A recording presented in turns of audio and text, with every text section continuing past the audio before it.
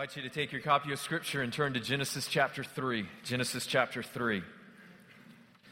And this morning, this will be the last message in our series on the Genesis of marriage. Genesis of marriage. So we're going to look at Genesis chapter 3. We're actually going to look this morning at the chapter as a whole, but I'm going to begin by just reading a couple of verses.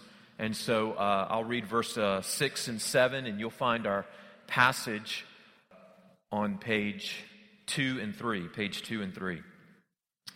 So Genesis chapter 3, and I'll read verses 6 and 7 for us. This is God's Word. Let me just, in terms of setting the context, this is Adam and Eve. They're in the garden. This is when they were tempted by the serpent. Verse 6. So when the woman saw that the tree was good for food, and that it was a delight to the eyes, and that the tree was to be desired to make one wise, she took of its fruit and ate. And she gave some to her husband who was with her, and he ate. Then the eyes of both were opened, and they knew that they were naked. And they sewed fig leaves together and made themselves loincloths. Amen. This is God's Word. Well, as we have been going through this series on the Genesis of marriage, we have seen that marriage is a really good gift. It's a gift from the Lord. But we also know, even by experience and what we observe around us, that marriage can be really hard. And so, over the last several weeks, we've looked at the goodness of marriage, we've looked at the permanence of marriage, we've looked at the design of marriage, and we've seen that God created man and woman, and He created marriage. And originally, Adam and Eve knew nothing but perfect fellowship with God, and not only perfect fellowship with God, but they knew perfect love and romance and joy and happiness with one another. They truly experienced and possessed the model marriage. But Genesis 3 reveals that something went wrong, that something went deeply, deeply wrong. And this is what makes marriage hard. And so I want us to look at this morning. I want us to look at the fall of Adam and Eve, look at their sin, and then I want us to consider this passage, Genesis chapter 3, and the fall, in particular through the lens of marriage and family. So what does this chapter have to teach us about marriage and family? Now, as we consider Genesis 3, the main point that we'll see in our passage this morning is that sin distorts marriage, but grace redeems it. Sin distorts marriage, but grace redeems it. So we'll look at 3 effects of sin, and then we'll see 3 effects of grace on marriage. So let's look at 3 effects of sin on marriage, okay? The first effect of sin on marriage that we see in our passage is that sin doubts God's Word. Sin doubts God's Word. Look there in chapter 3, and I'll read for us verses 1 through 5. Now the serpent was more crafty than any other beast of the field that the Lord God had made. He said to the woman, "Did God actually say, 'You shall not eat of any tree in the garden'?" And the woman said to the serpent, "We may eat of the fruit of the trees in the garden, but God said, 'You shall not eat of the fruit of the tree that is in the midst of the garden, neither shall you touch it, lest you die.' But the serpent said to the woman, 'You will not surely die. For God knows that when you eat of it, your eyes will be opened, and you will be like God, knowing good and evil.'" Now, as we consider the interaction here between the serpent and Eve, we need to be reminded that just prior to this, God had spoken a very clear command to Adam. So if you just go up a few verses, in chapter 2, verse 16 and 17, we read these words, "And the Lord God commanded the man, saying, 'You may surely eat of every tree of the garden, but of the tree of the knowledge of good and evil you shall not eat, for in the day that you eat of it, you shall surely die.'" Now, as God has given this command to Adam, notice the tactics that Satan uses in chapter 3, verse 1, to undermine God's command. Satan uses the tactics of doubt, deceit, and denial. So notice, first of all, Satan uses the tactic of doubt. There in chapter 3, verse 1, the serpent says to Eve, "Did God actually say? See, he's just placing a little bit of doubt there, right? In Eve's mind and in Eve's heart. Did God actually say? And kind of the sense is here, maybe Eve, maybe Adam remembered wrong.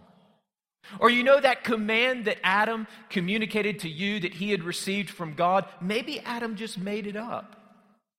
Or maybe Eve, you just thought that's what Adam said.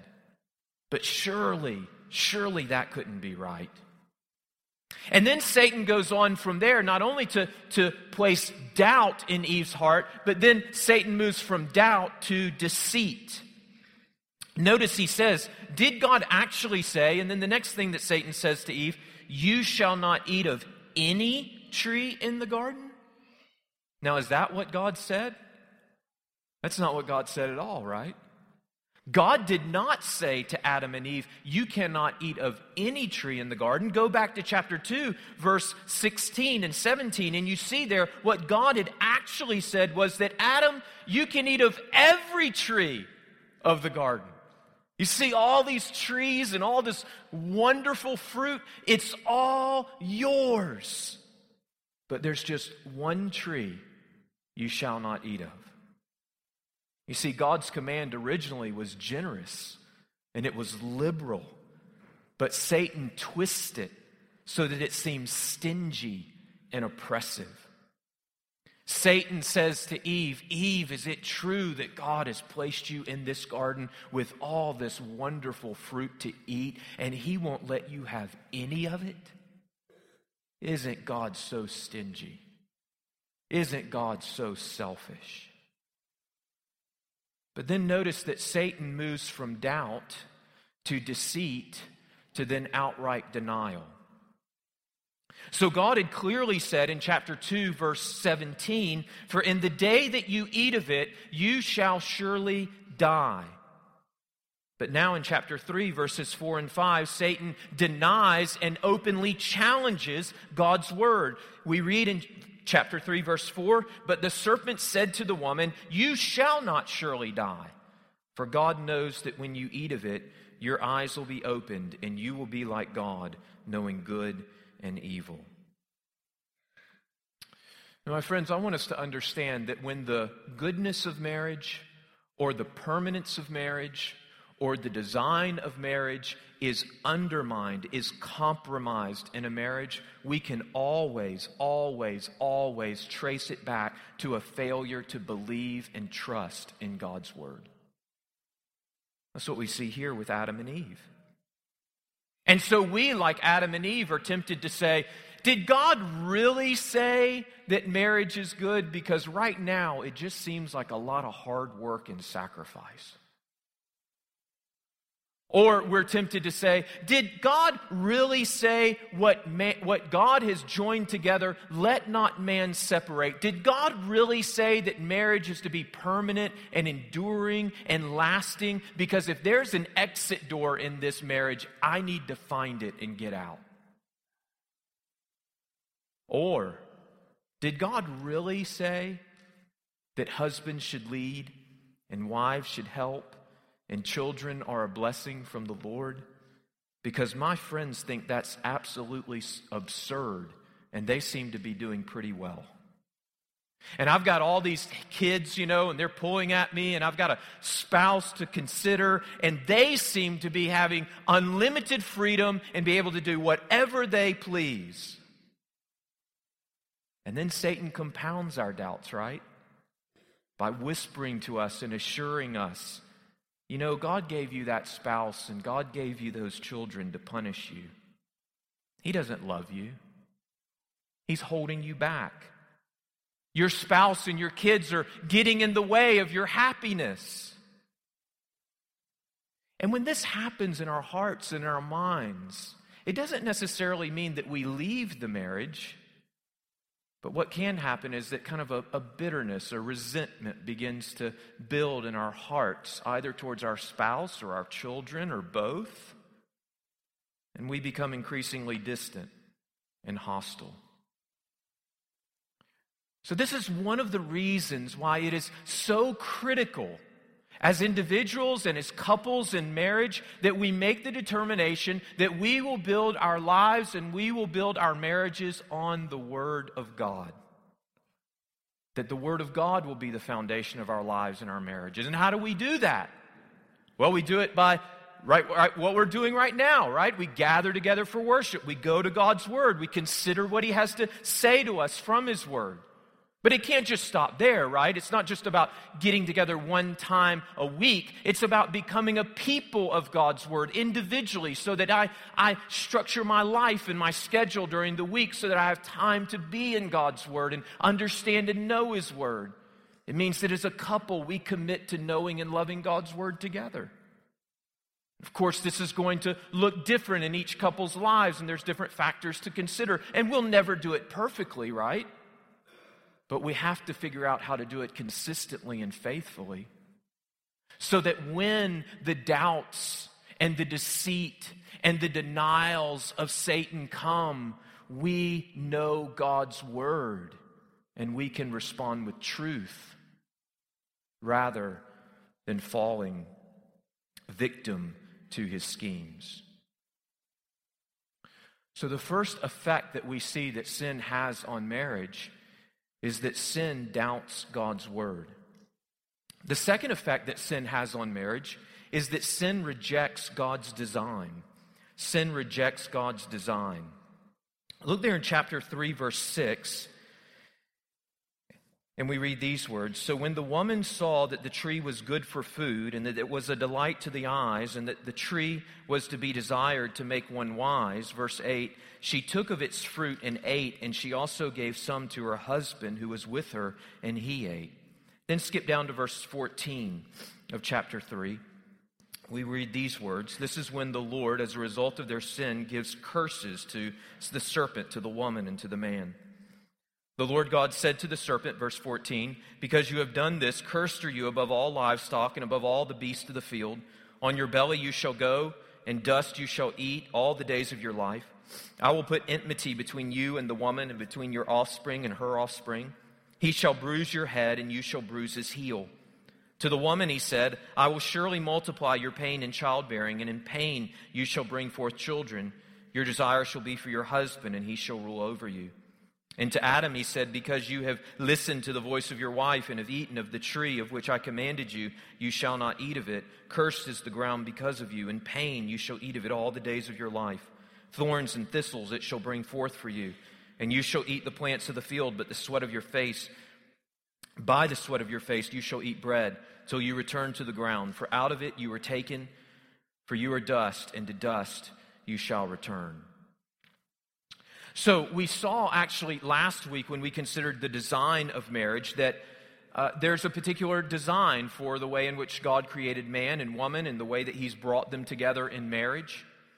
And what we see, especially in chapter 2, is that God has created man and woman to exercise dominion. And this is in chapter 1 as well. But God has created man and woman to exercise dominion over creation. In particular, they are to exercise dominion over the animals. And then the husband has been given a responsibility in marriage to lead, and the wife has been given a particular role and responsibility to help. Now notice if you go back to chapter 3, verse 6, that what we see in Satan coming to tempt Adam and Eve is that Satan attacks right at the heart of God's good design for marriage. Because in verse 6, essentially what we see is a complete reversal of God's original design and intent for marriage. Notice this. The man and the woman originally had been called to exercise dominion on behalf of God and to exercise dominion over the animals. But what we see in verse 6 is that the serpent actually approaches Eve, and in approaching Eve, he is questioning the authority of God, and he exerts his own dominion over Adam and Eve. So now he is taking a position of authority above them. Did God really say? Not only that, but the husband is called to lead and protect his wife. But the serpent bypasses Adam, right, and goes straight towards Eve. And when he goes to Eve, We know that Adam was with her when Eve was tempted because the text tells us that, but Adam was not leading and protecting as Eve found herself in a precarious and dangerous situation. Rather, Adam was passively sitting by, watching, observing. You say, well, what could Adam have done? Well, maybe he could have chopped the head of the serpent off, right? I don't know. Or maybe better yet, he could have cited the truth of Scripture to the serpent and rebuked him.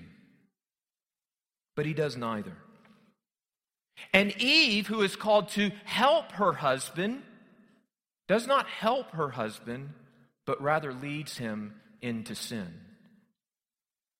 You see, there's a complete reversal of God's good design in marriage. Now the serpent, the animal, is exercising dominion over them. Adam is not leading and protecting. He's passively sitting by. Eve is not helping. She's leading her husband into sin. Satan attacks right at the heart of God's good design for marriage. And it's interesting to note here that when they fall for Satan's schemes and the marriage is affected and corrupted, God's design is still not erased. One way we know that is because when you look at chapter 3, verse 9, when God comes to the garden, even though it is Eve who has sinned first, God does not come looking for Eve, He comes looking for Adam. Why? Because Adam, by the very nature of the role that he has been given to lead in his household, is ultimately responsible. Eve is guilty for her sin. Adam is guilty for his sin, but Adam is ultimately responsible. So look there in verse 9. But the Lord God called to the man and said to him, Adam, where are you? Adam must give an account. Notice also that later on, when God punishes the serpent and punishes Adam and Eve for the sins that they have committed, we see that the consequence for their sins affects their particular God-given roles as husband and wife. So notice that the curse on the woman affects the two areas in which she is particularly called to reflect God's image as a wife. The two areas in which she is particularly called to reflect God's image and in being a wife, we saw this last week, was in the bearing of children and in helping her husband. And notice there in verse 16, it says, I will surely multiply your pain in childbearing, in pain you shall bring forth children.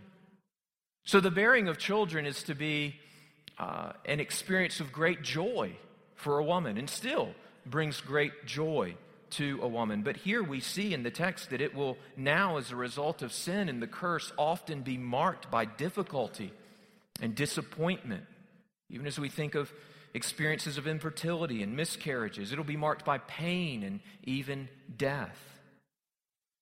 But not only this, not only has the consequences and the curse of sin affected the bearing of children, but as it relates to Eve, it has affected her role as a wife in helping her husband.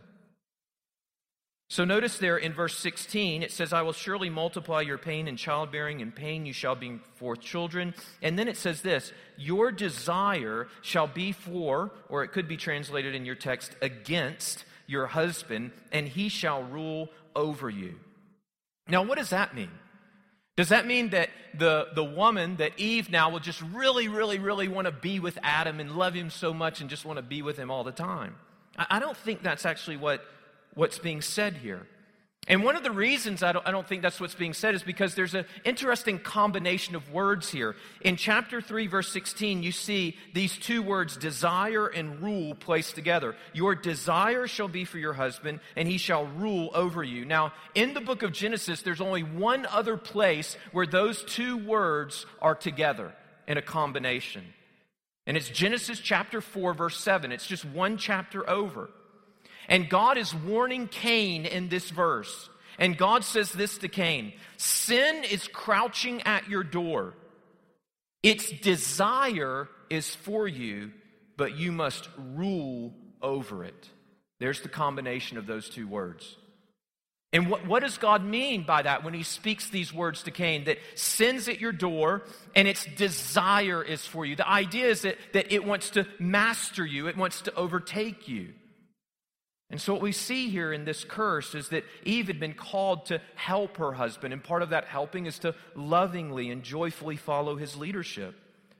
But because of sin, she will now have a disposition and inclination to reject that leadership, to exert her own authority, and to seek to dominate and rule.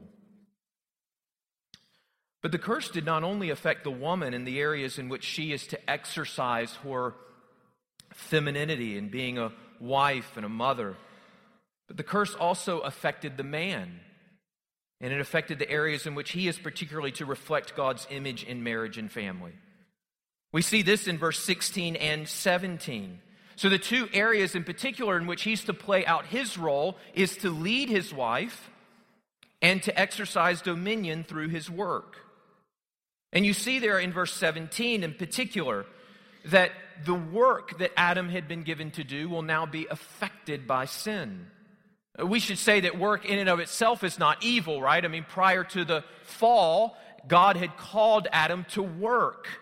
And work was supposed to be a source of great joy and fulfillment for Adam, a sense of satisfaction as he gave himself to different projects and ambitions and goals and was able to see the fruit and the product of his labor.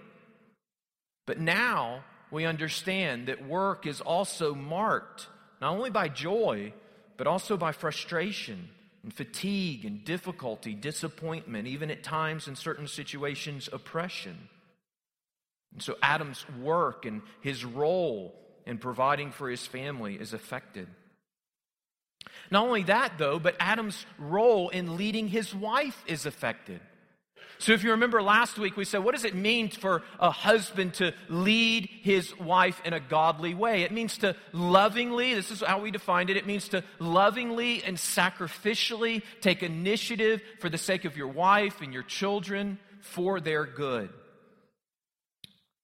But notice what it says here in the passage. If you look back verse 16, as the Lord is speaking to Eve, he says, your desire shall be for your husband, and notice this, and he shall rule over you.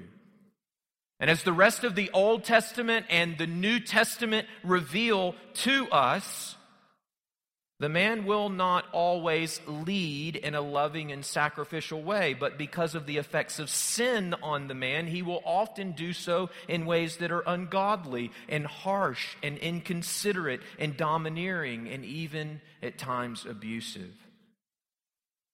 And so now you see we have a mess on our hands, right? Sin has affected the man and the woman and the roles that God has given them and the design that he has created for marriage so that she will not want to be led and he will not want to lead, or when he does lead, he will be tempted to lead like a jerk.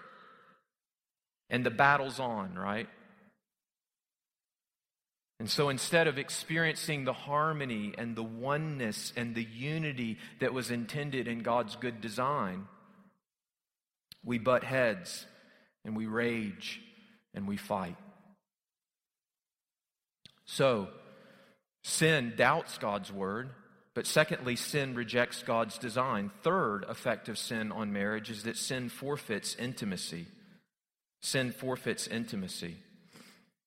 Look there in chapter 3, verse 7, and we read these words. This is after they had sinned.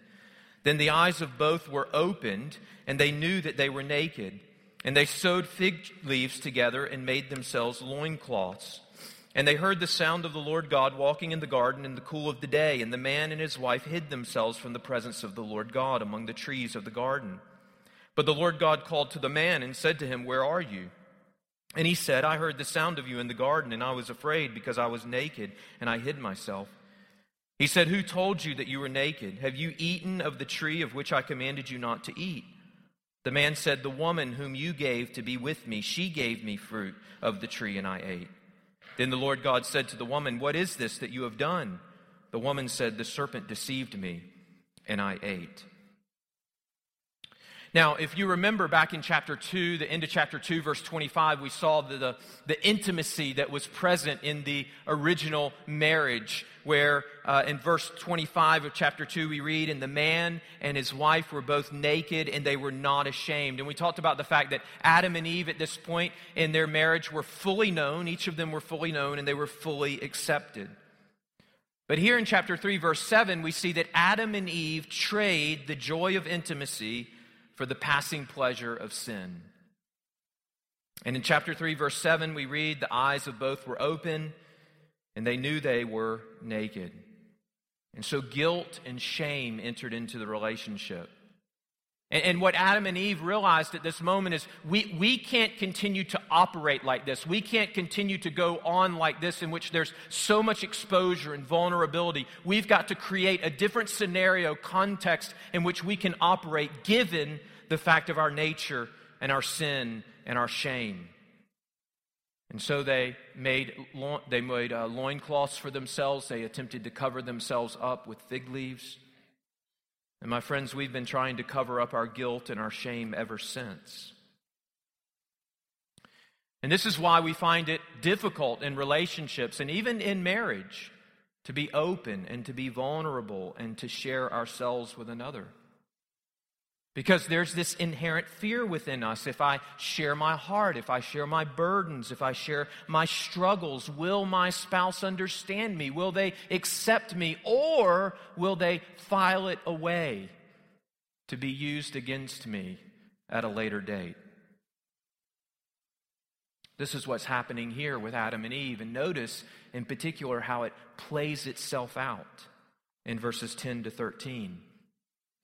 Before there was intimacy, and as a result of the intimacy, they accepted one another and loved one another and received one another. But now that the intimacy has been compromised, they turn on each other and start to blame one another.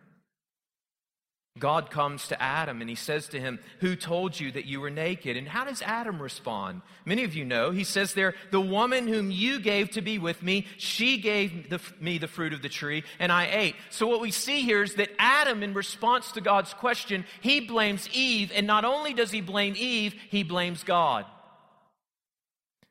So Adam before, right, he was all in for Eve.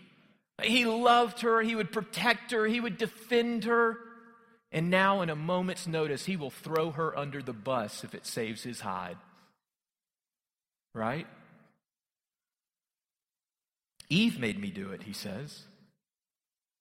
But worse yet, not only does Adam blame Eve, Adam blames God.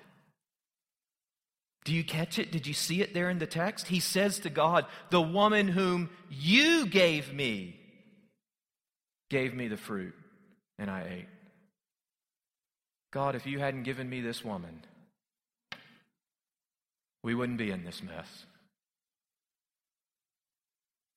And oh, how this plays itself out in marriage today, right? We get married, and on our wedding day, man, we're thrilled. We think to ourselves, we share with our family and with our friends, "This is the best day of my life. God has been so good to me, to provide me with this wonderful spouse, this husband, this wife." And then we're married for 6 months, or a year, or 2 years, or 10 years. And he still doesn't put down the toilet seat. And she still wants me to go shopping with her on Saturdays when the ball game's coming on. And we say, "God, what have you done? Why did you get me into this mess?" We're not compatible with one another. If you had told me all the challenges that we would have had before we got married, how impossible it would be to live with this person, I would have never gotten into this thing. And we blame God. Notice what Eve does. Eve's a little better. She blames the serpent. I guess if you had to choose between blaming your spouse or the serpent, it'd be better to blame the serpent. But nonetheless, she still does not take responsibility. Many of you know that my wife and I, Nikki, we have 3 children. Our youngest child, Tatum, she's a little girl. She's 3 years old. And when Nikki is homeschooling the kids, sometimes we'll be in a room together, and Tatum wants to be in the room with everybody. And So she'll be playing with a baby doll in there, and she'll start to get loud as she plays with the baby doll. Maybe she'll be playing, the baby doll's crying or laughing or whatever it is. And I'll say to her, honey, you can be in here and play with the baby doll. That's fine, but you've got to be quiet because the boys are doing their school. She'll say, okay, Daddy. And then she'll start playing for a little while, and then she'll be really loud again. And I'll say, honey, I told you can play with the baby doll, but you've got to be quiet. She says, Daddy, I wasn't loud. The baby doll was. And I said, no, Tatum, honey, you were loud. She said, no, it was the baby doll. Now, why did she do that? Because even though she's the cutest little girl in the world, she is a daughter of Eve. And she gets it honest because I'm a son of Adam. And that's what we do as sinners, right? We blame shift. We make excuses. We don't take responsibility. And how many arguments have you been in your marriage where you realize after a while that like every other sentence is, yeah, but you, and you realize you're in this cyclical cycle and you're not going anywhere because no one will take responsibility. And let me ask you, in those moments, do you feel like just sitting down and hugging one another and sharing your deepest, darkest secrets? Of course not, right? Because the intimacy has been broken. Instead, we want to shut down. We want to check out. We want to be alone. Sin undermines, forfeits intimacy. So we've seen 3 effects of sin on marriage. Now I want us to shift and see in this chapter 3 effects of grace on marriage. As we do so, before we look at these 3, I just briefly want to reflect on this question. What was the purpose of the curse that God gave for sin? What was the purpose of the curse? Well, one, we could say that the purpose of the curse is to honor God's justice. It's to honor God's holiness. God had to punish sin. But there's another purpose for the curse. Not only was it to honor God's justice and holiness, but the purpose of the curse was also to make us desperate. The purpose of the curse was to drive us back to God. For us to realize that we had made such a mess of things that there was no way we could make this thing right on our own. We needed another, and we needed grace. And the first effect that we see that grace has on marriage is that grace responds to doubt with a promise. Grace responds to doubt with a promise. So the first effect of sin was that sin doubts God's word. But now we see that grace responds to doubt with a promise. Look there in chapter 3, verse 15. And this is where the Lord is speaking a curse to the serpent. And in chapter 3, verse 15, we read, the Lord says, I will put enmity between you and the woman, and between your offspring and her offspring. He shall bruise your head, and you shall bruise his heel. Now, as many of you probably know, this is the first pronouncement of the gospel in the Bible.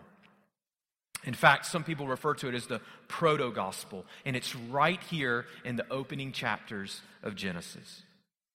If you see there when it says, I will put enmity between you and the woman, the serpent and the woman, between your offspring and her offspring, he shall bruise your head and you shall bruise his heel. What's being said here is that Eve will bear an offspring. And of course, this is a reference to the Lord Jesus Christ.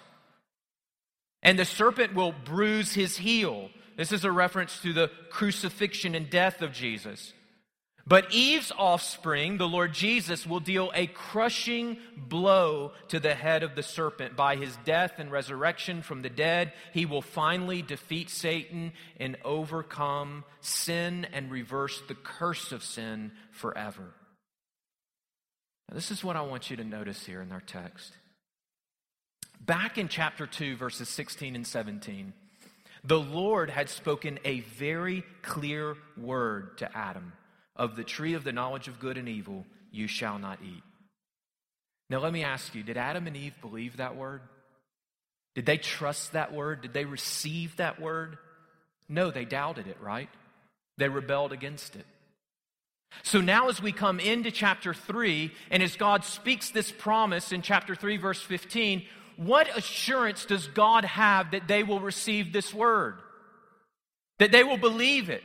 That they will embrace it? And did Adam and Eve doubt this word? Well, we all know the answer to that question. Of course they did. And yet here's the remarkable thing. God still spoke it. Even though they had doubted His word and rebelled against His word and denied His word, God still spoke a word of grace over their lives, over their marriages. And praise God, my friend, that the promise of God's word and the promise of His gospel for our lives and for our marriages is not dependent upon us always getting it right. In fact, God knows that we will doubt His word, and yet He still speaks a word of grace and promise into our lives.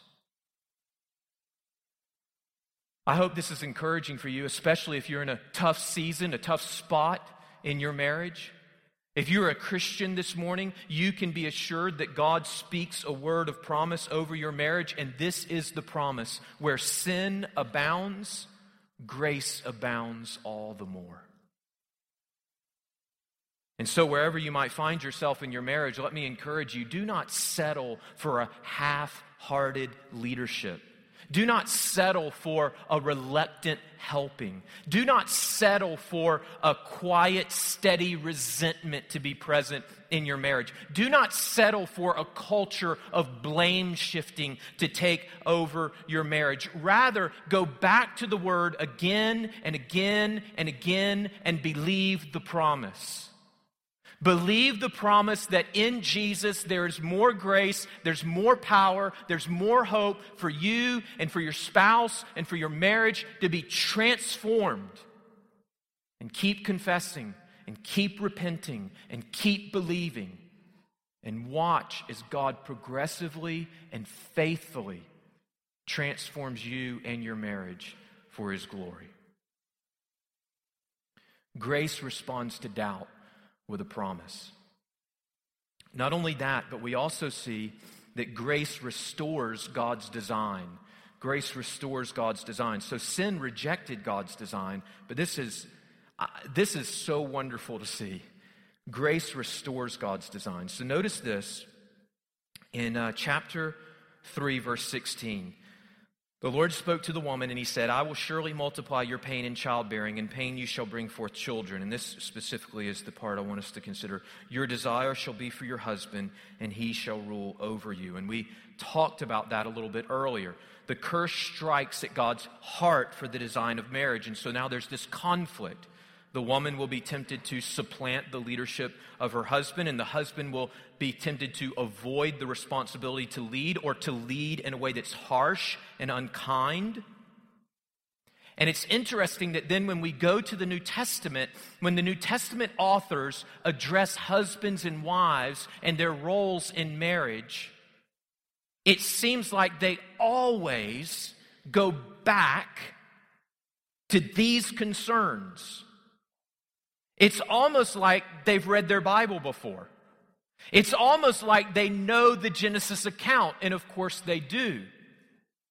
Because again and again and again, when they speak to husbands and wives in the New Testament authors go back to these concerns where sin has marred and corrupted us at the very core of who we are in reflecting the image of God and being a husband and a wife as God has designed it. So, for example, what do the New Testament authors regularly say to wives? Ephesians 5, 22 to 23. Paul says, wives, submit to your husbands as to the Lord. For the husband is the head of the wife, even as Christ is head of the church. Or Colossians 3, 18. Wives, submit to your own husbands as is fitting in the Lord. Or Peter in 1 Peter chapter 3, verse 1, likewise, wives, be subject to your own husbands, so that even if some do not obey the word, they may be won without a word by the conduct of their wives.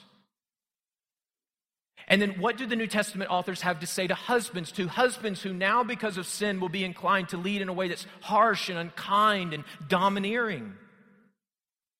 Paul says to husbands in Ephesians chapter 5, verse 25, husbands, love your wives as Christ loved the church and gave himself up for her. Colossians 3:28, husbands, love your wives and do not be harsh with them. 1 Peter 3:7, husbands, live with your wives in an understanding way, showing honor to the woman as the weaker vessel, since they are heirs with you of the grace of life, so that your prayers may not be hindered. Do you see what the New Testament authors are doing here? The New Testament authors are reflecting on the redemptive work of Jesus in his death and resurrection, and they are declaring that in Christ, God is making all things new. He's restoring humanity. He's restoring his original creative design. He is making you new. He's restoring and making your marriage new. And so husbands will be inclined to say, listen, it's hard to lead. It's hard to put my wife first. It's hard to love her sacrificially. It's hard to take initiative. It's hard to be kind and tender when I just want to be harsh and short. And wives will be tempted to say, it's hard to help my husband. It's hard to put his interest above my own. It's hard to serve him. It's hard to lovingly respond to his leadership because, in all honesty, sometimes he doesn't lead very well. What the New Testament authors are saying is, listen, in the gospel, you've been forgiven for your sins. You've been washed and cleansed by the blood of Jesus Christ. You've been given a new heart, and you've been empowered by the Spirit of God so that God intends to reverse the effects of the curse in your life. He intends to reverse the effects of the curse in your marriage so that that harsh, abrasive husband, by the power of the Spirit working in him, now becomes a tender and loving and gracious leader. And that resentful and unsubmissive wife becomes a gentle and a kind helper.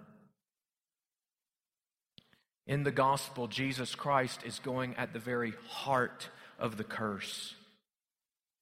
And he's redeeming it. And he's restoring his image in us. And he's restoring marriage to its original design so that it would reflect the image of God and so that it would reflect the glorious relationship that exists between Christ and his church. And let me encourage you, especially in this modern day, let me encourage you to yield to God in these matters. To trust his grace and allow your marriage to be restored at its very core and the roles that God has given you as a husband and a wife. Don't shy away from it and don't ignore it because our culture despises it. I believe that God has wonderful treasures and surprises for couples who are willing to say, you know what, we don't understand all this. We don't understand what it all means and how it works, but we want to go on this journey with you, Lord, to learn and embrace what it means to be a godly servant leader and to be a helpful and submissive wife. And for couples who are willing to say that, there is more than enough grace for your marriage. God will meet you over and over and over again with grace upon grace. Third, grace renews intimacy. So before we saw that sin forfeits intimacy, but now we see that grace renews intimacy. Look there in chapter 3, verse 20 and 21. This is our last point. We may be going a little long this morning, I'm not sure, but this is our last point. Verse 20 we read, "The man called his wife's name Eve because she was the mother of all living, and the Lord God made for Adam and for his wife garments of skin and clothed them." So in chapter 3, verse 7, we saw that their eyes were open and they realized that they were naked. And so they do their best to cover themselves with fig leaves. We saw that the intimacy was compromised. But now we notice that God in his grace, although they are attempting to cover themselves, God in his grace provides them with a better cover. And this is remarkable. One of the reasons why it's remarkable is because Adam and Eve don't die. That's grace.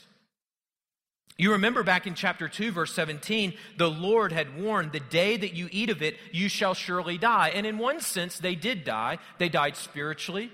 Of course, we know that eventually they would experience physical death. But on that day, the day that they committed sin and rebellion against God, they did not die. And that was grace. But you know what? Another did die. In verse 21, God clothes Adam and Eve with the skins of an animal. And here we have recorded in this verse the first death. And in God's grace, it was not the death of Adam and Eve who deserved to die, but it was the death of another. It was a substitute, a sacrifice that was offered in their place. The animal's blood was shed instead of theirs. And in place of their shame and their nakedness, they were clothed with the skins of the animal. And of course, this is a foreshadowing of the death of the Lord Jesus, who died as a substitute on the cross in our place for our sins. And it's a foreshadowing of the gift of His righteousness, so that when we believe and trust in the Lord Jesus Christ, we don't have to stand before God in our sin and our guilt and our shame, but we are covered with the perfect record of Christ's righteousness and obedience, so that we're received and accepted by God and intimacy is restored. And you know what this means? This means we don't have to make excuses. You remember when Adam and Eve, when the intimacy was forfeited, what did they start to do? They started to blame shift, right? Make excuses. It's your fault. No, it's your fault. No, it's the serpent's fault, and so forth. But if we understand what God has done for us at the cross, if we understand what God has done for us in His grace, we don't have to make excuses anymore. We don't have to put up a front. We don't have to shift blame. We don't have to try to justify ourselves and make ourselves look right in the eyes of God or others. We can own it. We can own it. We can say, I'm a sinner and I'm fallen and I was wrong and I'm sorry. And we can do so because we have the confidence that if we do so, we will not be left naked and left in our shame and guilt. But atonement assures us that our sin has been paid for, and covering assures us that our guilt has been covered and our shame has been erased. We can be honest with our sin because we know that there will be enough grace to receive us and to make us whole again and to restore the intimacy that's been broken. So listen, I mean this. If you get the gospel like deep down in you, it will transform the way you interact with your spouse when you sin against them. It should. So that you can come to your spouse now. You don't always have to make excuses, but you can say, listen, honey, I was wrong. I'm sorry. Will you please forgive me? And there it is, right? That's the basis upon which intimacy is restored. Confession, repentance, forgiveness, and grace. Cornelius Plantinga, I'll close with this quote, says, quote, human sin is stubborn, but not as stubborn as the grace of God, and not half so persistent, not half so ready to suffer to win its way. Let me read that again. Human sin is stubborn, but not as stubborn as the grace of God, and not half so persistent, not half so ready to suffer to win its way. Praise God that there's hope, there's life, there's potential for vitality and flourishing in our marriage. Because although sin distorts marriage, grace redeems it. Let's pray. Oh God, we thank you for the persistence and stubbornness of your grace. Father, we pray that it would conquer us, that it would conquer our marriages. And oh God, we pray that we would lay down all arms and receive it. Lord, help us to humble ourselves before you. And Father, we pray that we would be a people of your word, that we would love your word, we'd build our marriages on your word, that we would trust the promise of your gospel that's revealed to us in your word. And Father, we pray that as a result, that we would live out the biblical roles that you have given us in marriage, that we'd do so with confidence and faith and joy, trusting you. And we pray that we would know the joy and the intimacy and the companionship and the romance of marriage that you intend for us. We thank you, Lord, for your love and grace. And it's through Jesus Christ our Lord we pray. Amen.